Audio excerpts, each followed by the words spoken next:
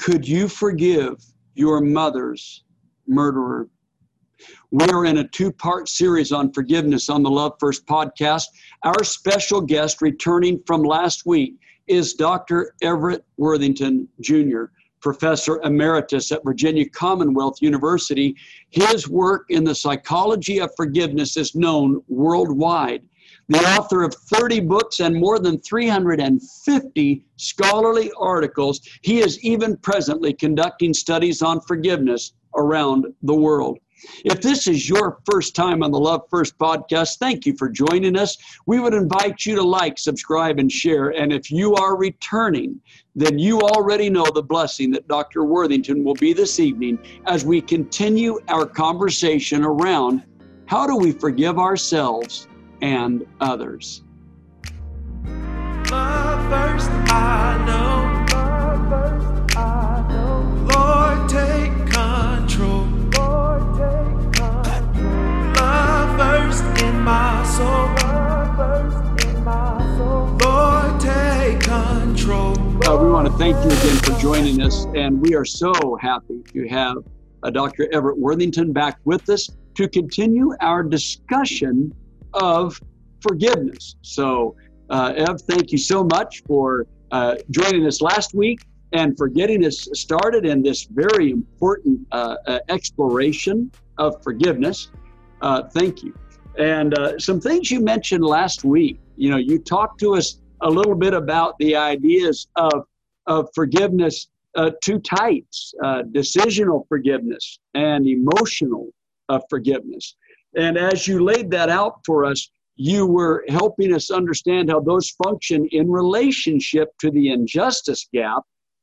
And then you closed us out with this kind of reach forgiveness, these 5 steps to help us work toward forgiveness.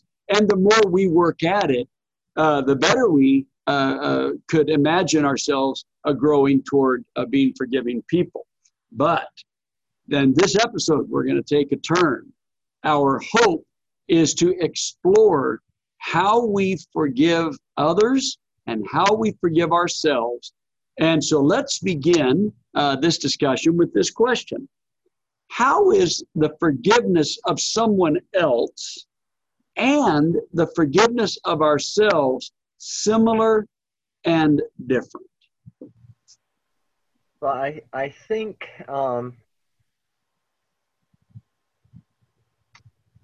I think they're similar in that once we start working on forgiveness, the processes of making a decision to forgive myself is the same process as making a decision to forgive somebody else. And the process of working through steps to experience an emotional forgiveness are the same steps that we would work through in forgiving ourselves.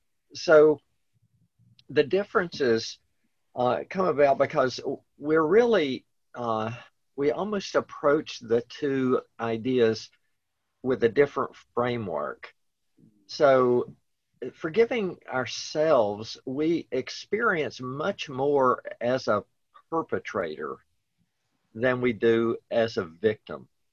So, when I struggle with forgiving myself, I'm really more struggling with my own self-condemnation for doing something wrong or being something that's less than I think I could be. Yes. That's much more, it's much more similar to divine forgiveness, where I come to God as, someone who doesn't deserve forgiveness, but relying on mercy. So, but forgiving, other people, I come at it much more under the psychological experience of being more a victim of having been hurt or having been offended or wronged in some way. So I think the whole way that we approach the issue is really quite different. Mm-hmm. Now, I was thinking a lot about self-forgiveness back in 2005 because my brother had committed suicide right before the time where I was spending about 4 months in at the University of Cambridge as a visiting scholar. And right before I arrived at Cambridge, he had committed suicide. And the reason was he had discovered my mother's body. She had been murdered about 10 years before that. And he never could get the pictures out of his mind. And so, he was really struggling with a post-traumatic stress problem. And, he finally said something to me about that. And I said, Mike, I think you need to get some counseling to deal with this PTSD. And he didn't have a very high opinion of counselors. And so he said, well, I'm not going to any shrink. This is what he says to his shrink brother, right? So this tells you something. Yeah. And so I persisted, and I said, well, Mike, if you haven't gotten over this in 10 years, you're probably not going to get over it in another 3 months or 6 months unless you do something different. And he said, well, I'm not going to any blankety blank shrink, and I don't want to hear any more about it. Yes. And so, I understand resistance. I've been a clinical psychologist for 40 years, more than 40 years. And, I know that you kind of back off and give the person space and come at it a different way. Did I do that? Not a chance. I responded to my brother just like a hormone-crazed 18-year-old, And so when he said, I don't want to hear any more about it, I went, whatever, as you can hear the adolescent whine there. Yes. Anyway, that, of course, is what came back to haunt me when about 2 or 3 months later he had committed suicide. And I did not do what I knew I could do to try to help him. And so I was over there in Cambridge, and I was thinking a lot about my own self-condemnation and trying to work through how do we help people deal with this. We had already just completed, about 3 months before I left for that trip, a study on self-forgiveness in inpatient alcohol wards. And so we'd done a little bit about it, but we didn't have a very sophisticated look at it. And so I was trying to think about it. And I was reading a book, and it was about the South African Truth and Reconciliation Commission. And the woman who wrote this was named Pumla Gobodo-Madikizela, and I met her at Kennedy School of Government up in Harvard about a year before that, and I really liked her presentation, liked her work, so I got her book. Well, she ended up spending 40 interviews with one of the most notorious people in the Nationalist Party that was the kind of the chief policeman, named Eugene de Kock. Yeah. And as I was reading this book, I started thinking, what if Eugene de Kock had come to me and said, I've killed 100 people myself, but I've decided to forgive myself. Wow. What would I say? And the answer is, I would say, no way. You cannot do that. This is not just a decision that you make to feel better about yourself. There has to be something more in self-forgiveness than there is in forgiving other people, where I can make a decision and I can work toward an emotional change. And so what I think is the more is that there has to be an element of accepting responsibility and being accountable. Yeah. So so the first thing that I would have to do if I were dealing with self-condemnation is go to God. I would have to say, I did wrong, Lord. I can't fix this myself. I rely on you. That's my only hope. Yes.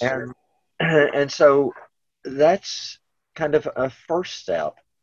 But a second step is I hurt other people, by not behaving as well as I could have behaved with my brother. His son and his wife felt consequences when they lost him. Yes. I might have been able to make less, less possible.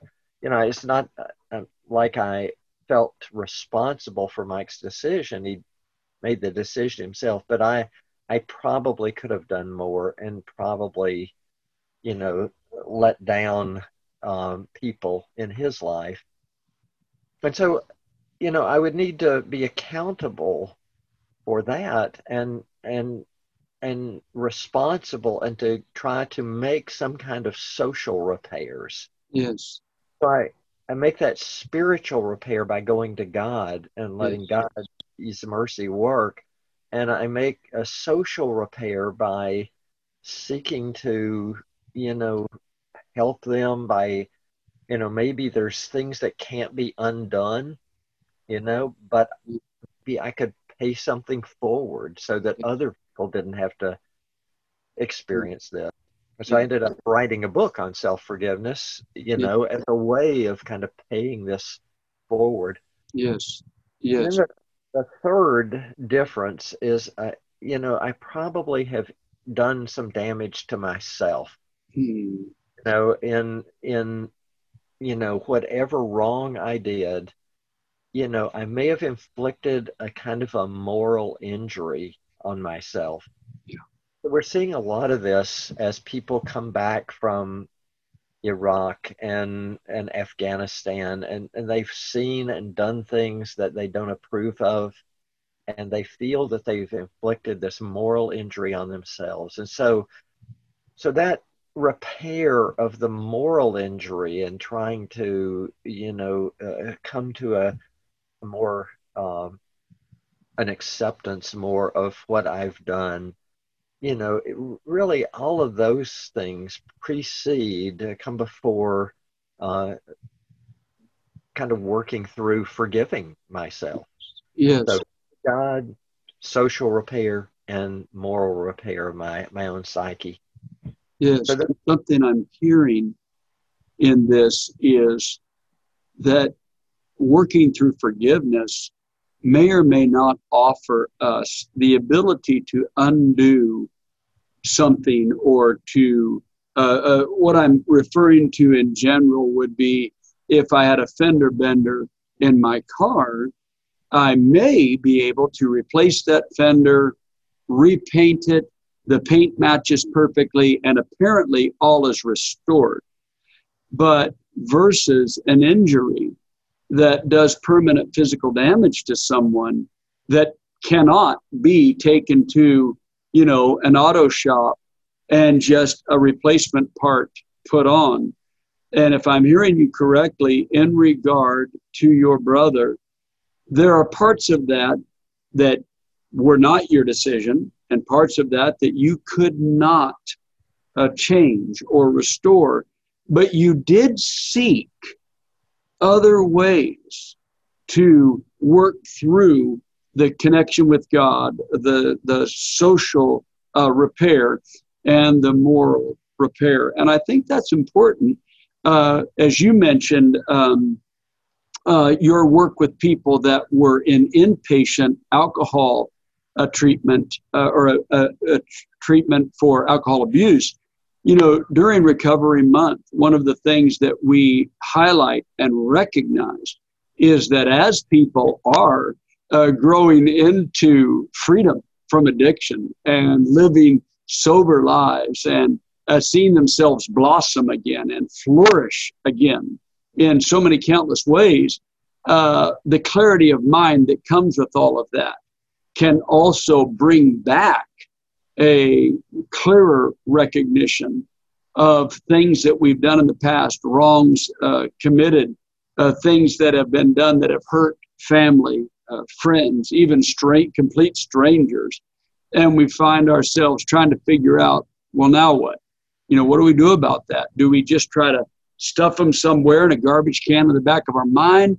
Do we risk revisiting those sins we've committed? Do we risk all of that? And the reality is that I believe the Spirit kind of calls us to bring those things out so that we can deal with them, and that and we can find this freedom that you are referring to. I noticed that one of the resources that you do provide is self-forgiveness. That is something that you have created. And before we move on from here, I want to stop and thank you for revealing some very, very challenging components of your life for you to think through. I know you mentioned it in passing, but finding a way to navigate your mother's murder and then looking at your brother's suicide.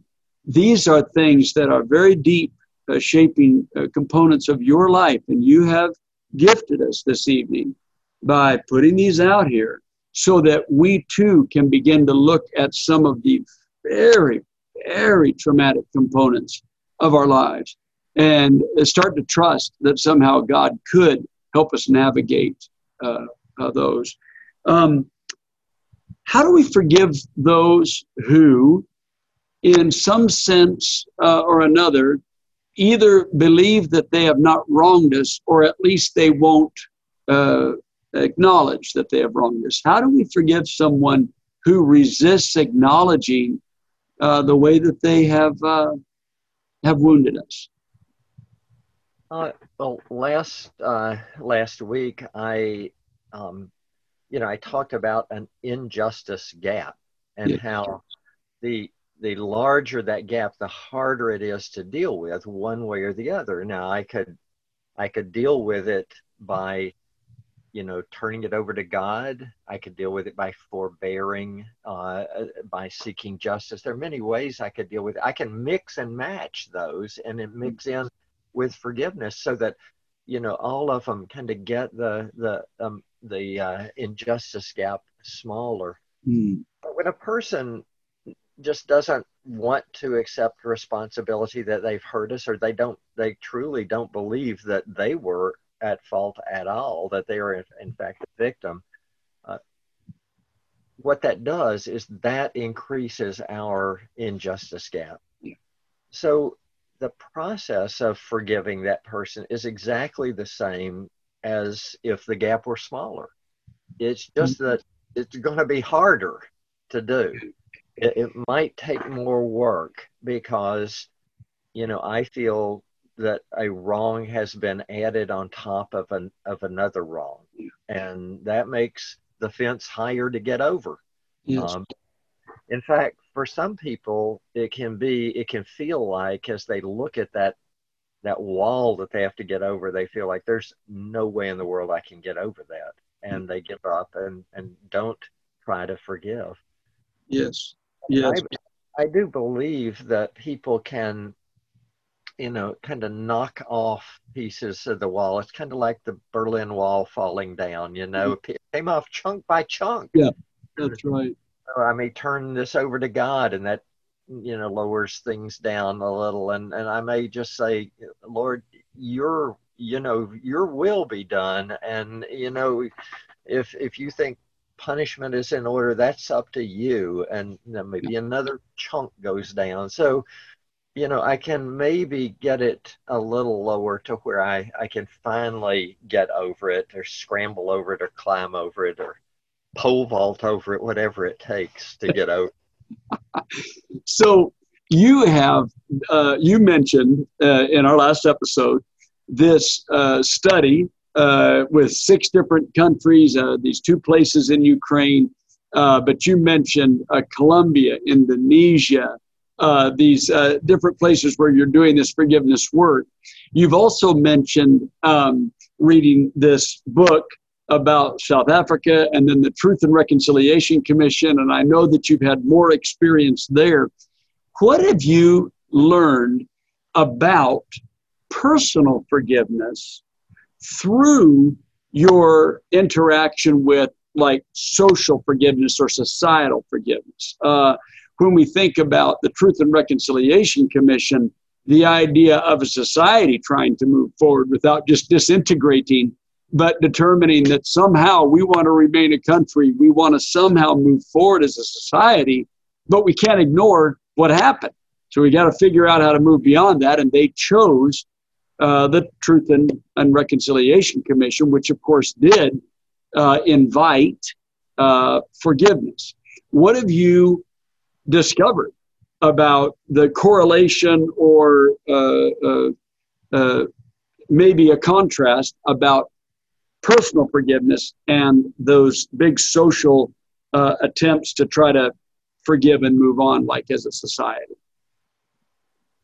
Well, I think probably the main learning, if there is a main learning, is that forgiveness is very, very individual. And there's no formula. As much as I would like to think that the Reach forgiveness formula is a formula, there's no formula. So Mike McCullough, who really got me started on studying forgiveness scientifically, Mike did just a brilliant study in which he invited people who had just been offended and hurt in some way to come into his lab and, report on the amount of unforgiveness they felt toward the person. And then he invited them to come back 19 straight days.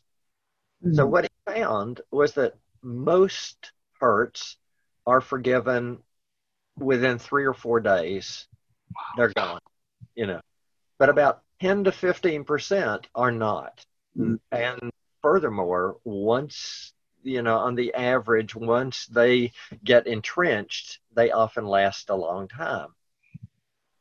So it looks like, a curve that, is a particular curve. It's just really very brilliant to see this curve written out, where they fall off quickly and it levels out. The brilliant thing about that study was the next thing he did was plot individual responses. And it looked like spaghetti. It was not a smooth curve, but some people got worse instantly. Some people got worse over time. Some people it seethed and they finally took off. Some people didn't change at all in the whole 19 days. Some people coasted down. Some people fell off and forgave, right away. It was all over the place. There's no one solution to this. And there's no one solution societally. So the South African Truth and Reconciliation Commission in some ways had a lot of success, although it was criticized by folks. But Rwanda, which had the massacres in 1994, they were in a very different place, and they could not just pick up the South African solution and apply it in Rwanda, because in South Africa, it was the minority of people, the whites, that were inflicting most of the wrongs on the majority, blacks. But in Rwanda, it was just the opposite. It was the majority who had attacked the minority. And so they tried to form these gacaca courts, they called them, but they're local village courts. And they invited people to, tell the truth.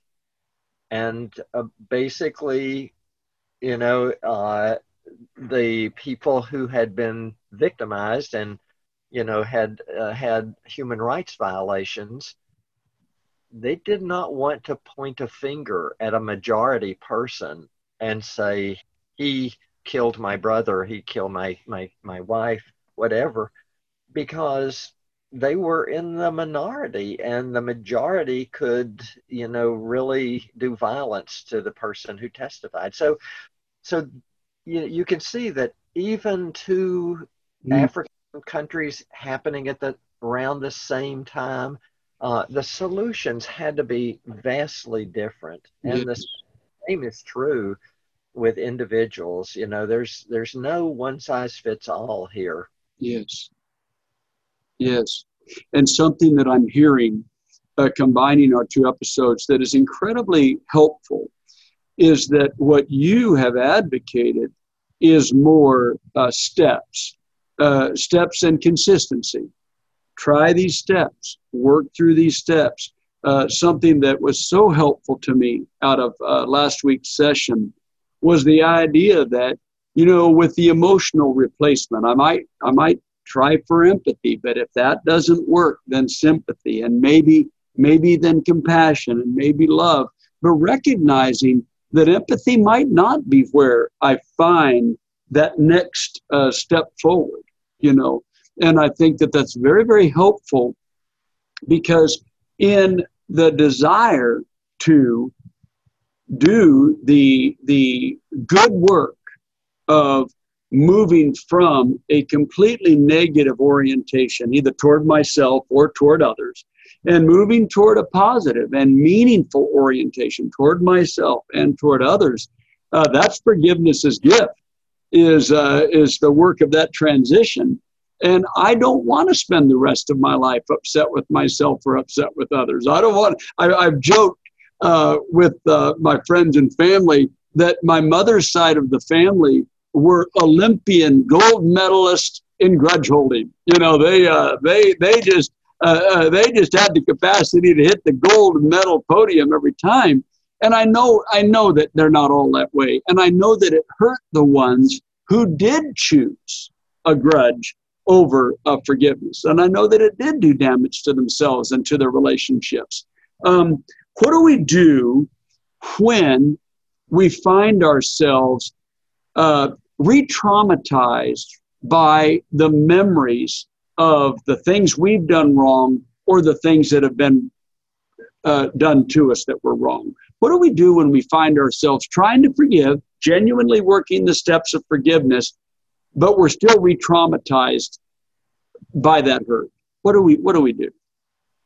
Well, on one of the exercises that we have people do after they've gone through these 5 steps to reach emotional forgiveness is we send them to we ask them to write on their hand in black ink what a kind of a, pardon this pun, but a shorthand description of the thing that they're trying to forgive. And then we send them to the bathroom to wash it off. And we ask them when they come back, how did you do? And, about 80% of them will say, yeah, did great, washed it off. About 20% say, well, I washed most of it off. I can still see it. So then we're like, okay, well, how are you going to get it off?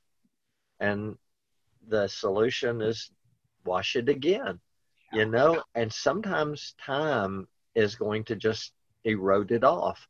Yes. And this is, if we've got hurts because somebody has harmed us, and we have, forgiven them, then the hurt may come back.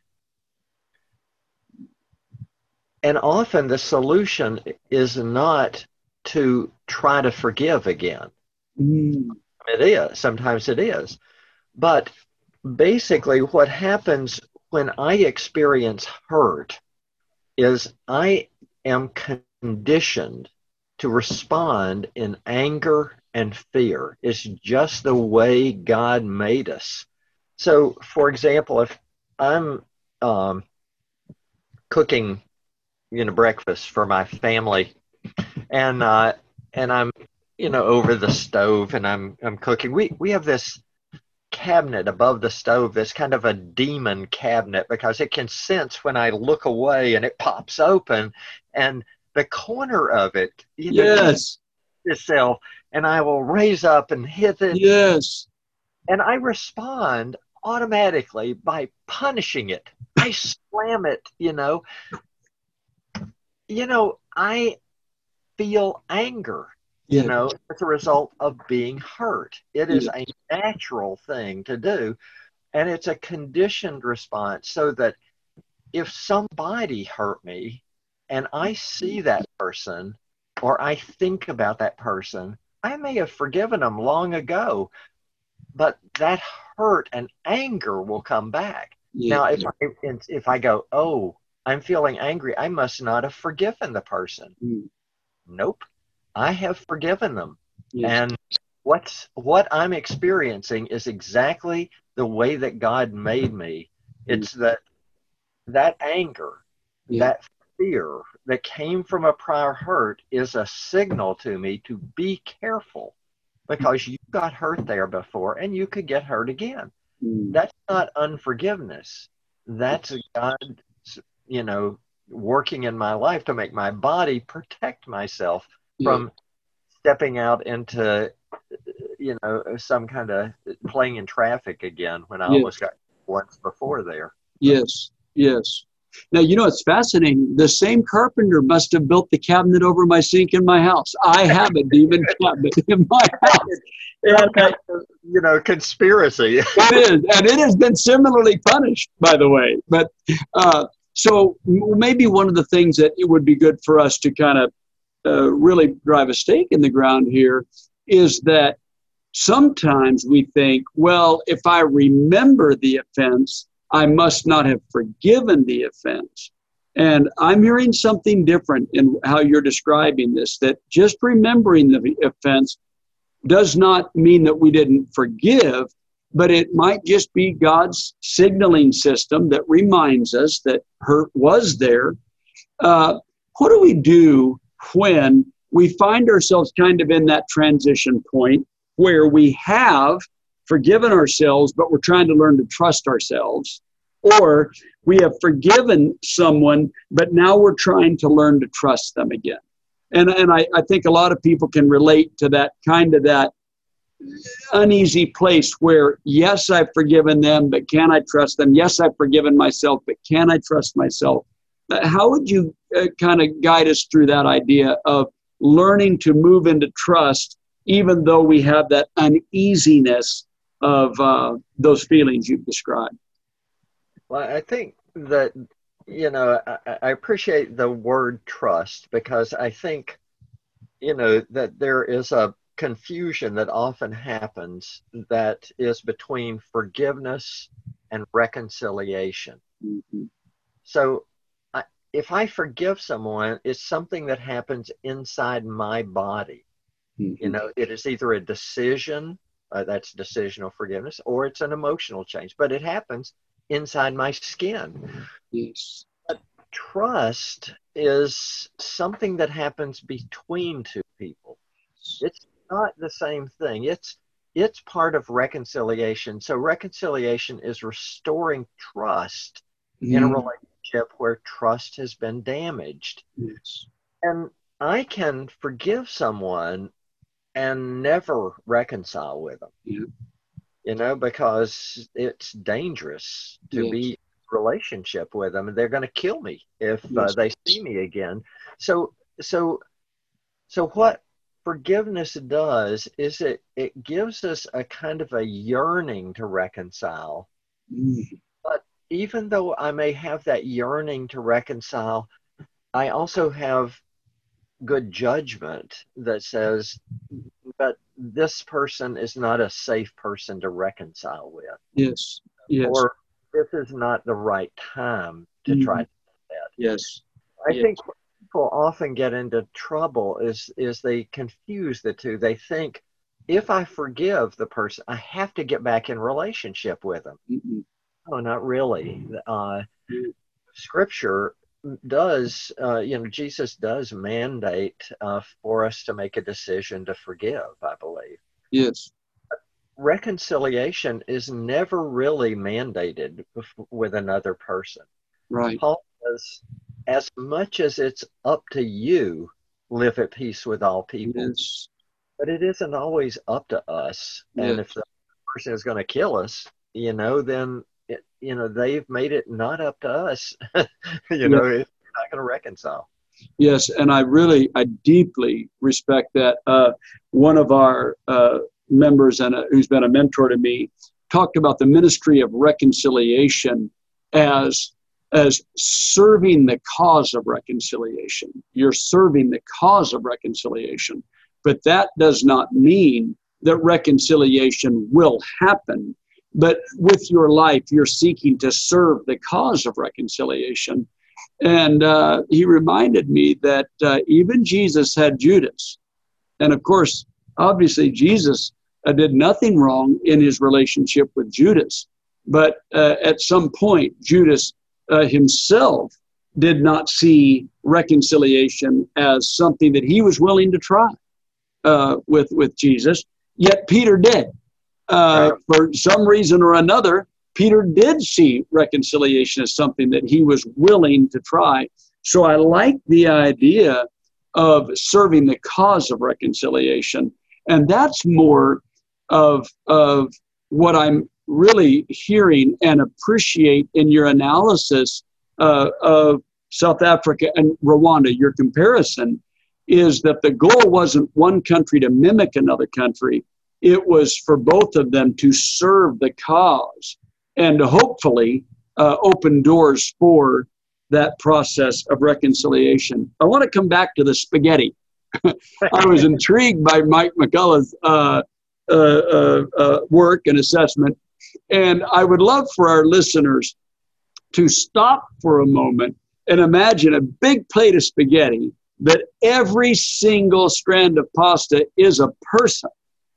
And that rather than us imagining that 400 pieces of pasta would be laid out on the counter in perfectly straight lines, saluting the meatballs as they go, right? We're actually just talking about just this quagmire of emotion. And I think it's important for us to realize that sometimes we might be the person who forgives in the first 3 days, and sometimes we might be that person that is working at forgiving someone or forgiving ourselves for perhaps years or decades. And we should not be discouraged if we find ourselves still working toward that.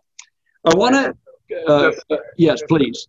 Throw in a little anecdote. I will often say, I was really blessed by and favored by God that I was able to forgive the murderer of my mom in a very short period of time. Can you tell us a little bit about how you did that? I will, just as soon as I make this little point. And but that doesn't mean I'm a super forgiver, because I had a professor who gave me a B once. Can you imagine that? 10 years it took me to forgive this guy. And I did it only by a religious experience, by, being invited to remember this guy's face and remember this guy's person. And then it was Joy Dawson who was involved with YWAM in the early years. And, she said, now imagine that Jesus comes in the room, what would he do? Oh. And at first I thought, well, of course he would come and comfort me. And then I thought, wait a minute, I've just heaped 10 years of abuse on this guy. He probably would go comfort the guy. Wow. And I cannot, Joy Dawson ruined my grudge holding against this guy. I'll never forgive her for that. But see, now you're meddling. I do have a professor that gave me a B, and I see, here you go. You are now my Joyce Dawson. You are ruining my grudge holding against this guy. But I do think that for a lot of us, just hearing you say, I forgave those that murdered my mother, We would think if you peeled back your shirt, there'd be an S on it that you're a super forgiver, yet you say you're not. And you give us this illustration that with which we can all relate to that seemingly much less offense, much smaller injustice gap that really hangs us up. But would you mind taking a few moments and walking us through forgiving in relationship to your mother's murder? Sure. So it happened back on a New Year's Eve night, in which my mom lived alone because my dad had died 5 years before of cancer, and mom didn't drive. So there was no car in the driveway. And so she had gone to bed early on this New Year's Eve night. And so here's a darkened house with no car in the driveway, and probably teenagers, or a particular teenager at least, that these people are gone and we're going to waltz in there and steal everything of value and it'll be a perfect crime. So he even went up and pounded on the door because the people next door actually reported hearing a noise, and it didn't get repeated, so they didn't investigate. But it didn't wake my mom because she had a hearing problem and was asleep. And so he went around and broke in the back door using a crowbar, break the window out, and then reaching in and unlocking the door and going in and starting to search the place. Well, what happened was my mom eventually woke up with him standing in the hallway, pulling books off of the bookshelf in the hallway. And he, struck her with that crowbar repeatedly until she died. So, that night, after being called by my brother who had discovered my mother's body, I was down in Knoxville, Tennessee with my sister and my brother. And we were in Mike's back room talking about what we had learned from walking into the police investigation. And they had, by that time, narrowed it down to it looked like a burglary and probably at least one adolescent that had broken in and stolen some things and gotten interrupted. So I remember getting so angry as we talked about this that I pointed to a baseball bat against the wall and said, I wish whoever did that were here. I would take that baseball bat and I would hit him in the head until he died. And I said he would not last 30 minutes. And my brother said, if I got a hold of him, he wouldn't last 10. Yeah. And my sister said, well, I'd make him last over an hour. So we were all just really furious.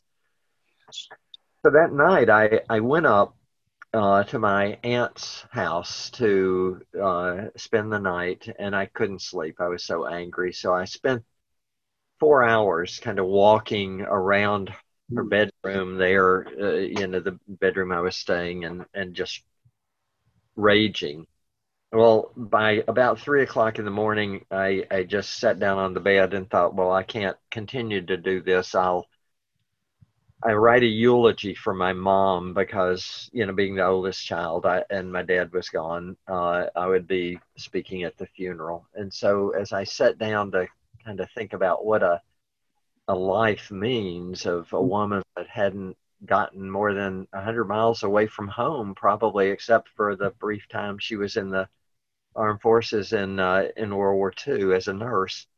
And I just thought, I've I've spent a lot of time studying forgiveness. Mm. I have just allowed myself to go 24 hours and just not even think about that word. Yes. I blocked it out. And so I thought, well, I really should think about forgiving. And so I started to work through that reach forgiveness model that we had developed. I had worked through it many times on smaller events, but never something like that. And so I started to think about what it might be like for this young man to be out in the cold on New Year's Eve night, looking at a darkened house, thinking this is going to be a perfect crime, Mm. getting interrupted, thinking this old woman is spoiling my perfect crime. Mm. Not only that, besides anger, he's probably thinking she's looking at my face. I'm going to go to jail. He's got anger and fear, and he's holding on to that crowbar, and he has an impulse control problem, or he wouldn't be breaking into people's houses. So he reaches out and strikes her and repeatedly. As I got that far in kind of reconstructing this from an empathic point of view, um, I suddenly just kind of flashed back to earlier that night and seeing myself pointing to that baseball bat and saying, I wish whoever did that were here. I've had 24 hours to think about that, but I would take that baseball bat and hit him in the head repeatedly. It wouldn't be a spur of the moment thing. I would do it intentionally. And I couldn't help but think, so whose heart is darker? Mm. Is it a kid who reacts to fear of going to jail, of anger, who has no time to think about this, who has an impulse control problem? Or is it me, this forgiveness researcher, Mm. Christian, mature adult at that time, who, is willing to contemplate hitting somebody in the head intentionally until they die? I thought my heart's darker than his. Ah. I knew if I confessed that I could be forgiven. Mm. And I thought, well, if I can be forgiven for the darkness of my heart, who am I to hold that against this young man? And so I was able to forgive the young man, not knowing who it was. It's all at that point about, just imagining what it must have been like. But Yeah. I was able to forgive the young man. Yes. I want to thank you for that. And I know our listeners will want to sit in this for a moment and kind of contemplate and ruminate on what you have shared. And this causes us to not only, edge into your experience as you're helping walk us through it, but edge into our own experiences where we have found ourselves right there at the gateway to empathy, or at least sympathy, and found ourselves, wrestling with that reality. Part of what you've drawn me to in my mind is where the Apostle Paul is giving his defense in the later chapters of the book of Acts, and the defense for why he believes what he believes. And at one point, he says to a mob that, had the soldiers not intervened, would have killed him. He says to them, I too was like you. I see you in me, and I see me in you. And that strikes me so deeply that the Apostle Paul, there just narrowly escaping death from this mob, can look at them and say, you all do realize that I've been where you are, and we succeeded. We did kill the person. We did kill these people. And he gives, as you know, he gives that testimony repeatedly at the close of the book of Acts. And I'm struck by his willingness to keep recounting those truths that would, in some sense or another, pave the way for him for some kind of an empathic response. The other thing I would like to note, and I did not know your story, and you can testify that I did not know that part of your story, but what you just modeled for us was self-directed learning and forgiveness. And that's something that you have prepared for us. So as we close out, would you tell us a little bit about the resources that are available for our listeners for self-directed growth and forgiveness? So we are, kind of my philosophy all along has been to give psychology away. So the studies that we've done, the resources we've developed to help people clinically, whether it's couples or parents or adults in a group, we've tried to make them completely free and available to anyone who can use them. Yes. So I have a website, www.evworthington-forgiveness, EVWORTHINGTON-forgiveness.com. And there are all kinds of workbooks and resources for leading groups, participating in groups. For example, there is a do-it-yourself workbook for forgiving yourself. Yes. In a Christian context, there's a do-it-yourself workbook for forgiving others. Yes. There's a do-it-yourself workbook for building humility, Yes. for building patience, for a more positive life. So we've just tried to make all of those resources available. And what we've been doing, and I've been very excited about, is we've been trying to help communities Yes. forgive, and Yes. not just individuals, but whole communities. So this study that we're doing in 6 different sites in 5 countries, South Africa, Indonesia, Colombia, Ukraine, and China, there are 2 parts to that. One is that people work through one of those do-it-yourself workbooks on forgiveness. But the other part is to try to help the community, the whole community, forgive. Yes. We have done this in Christian universities, even in secular universities, in churches, big churches, small churches. We did it at our little church of about 100 adults. And, and so, forgiveness is all about how much time you spend to forgive.